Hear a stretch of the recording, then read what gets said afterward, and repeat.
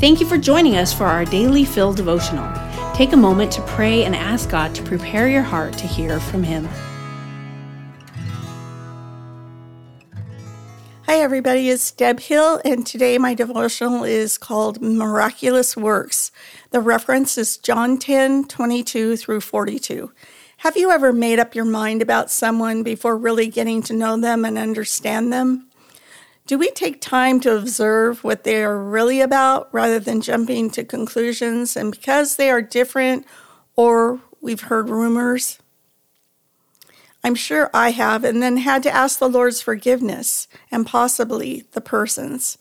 In John 10, when Jesus said, "If I am not doing the works of my Father, then do not believe me," is a challenge to them.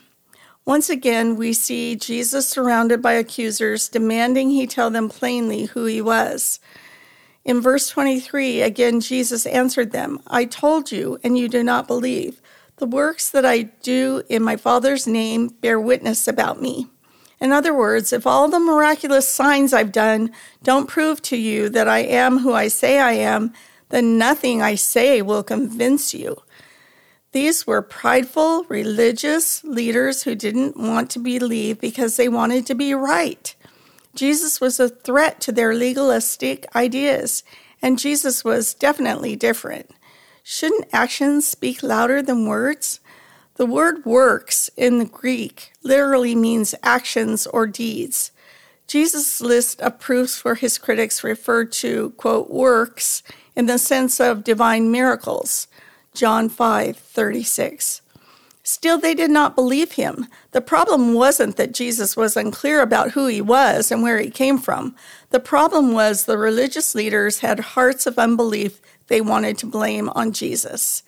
Has any Christian you know done any or all of the miracles Jesus did? John won the highest praise of Jesus, yet he didn't do any, quote, miracles. He had a high character, and the special work he did had a deep and lasting influence. That's undeniable. Love was at the center of John and Jesus' relationship, so much so that Jesus asked John to care for his own mother.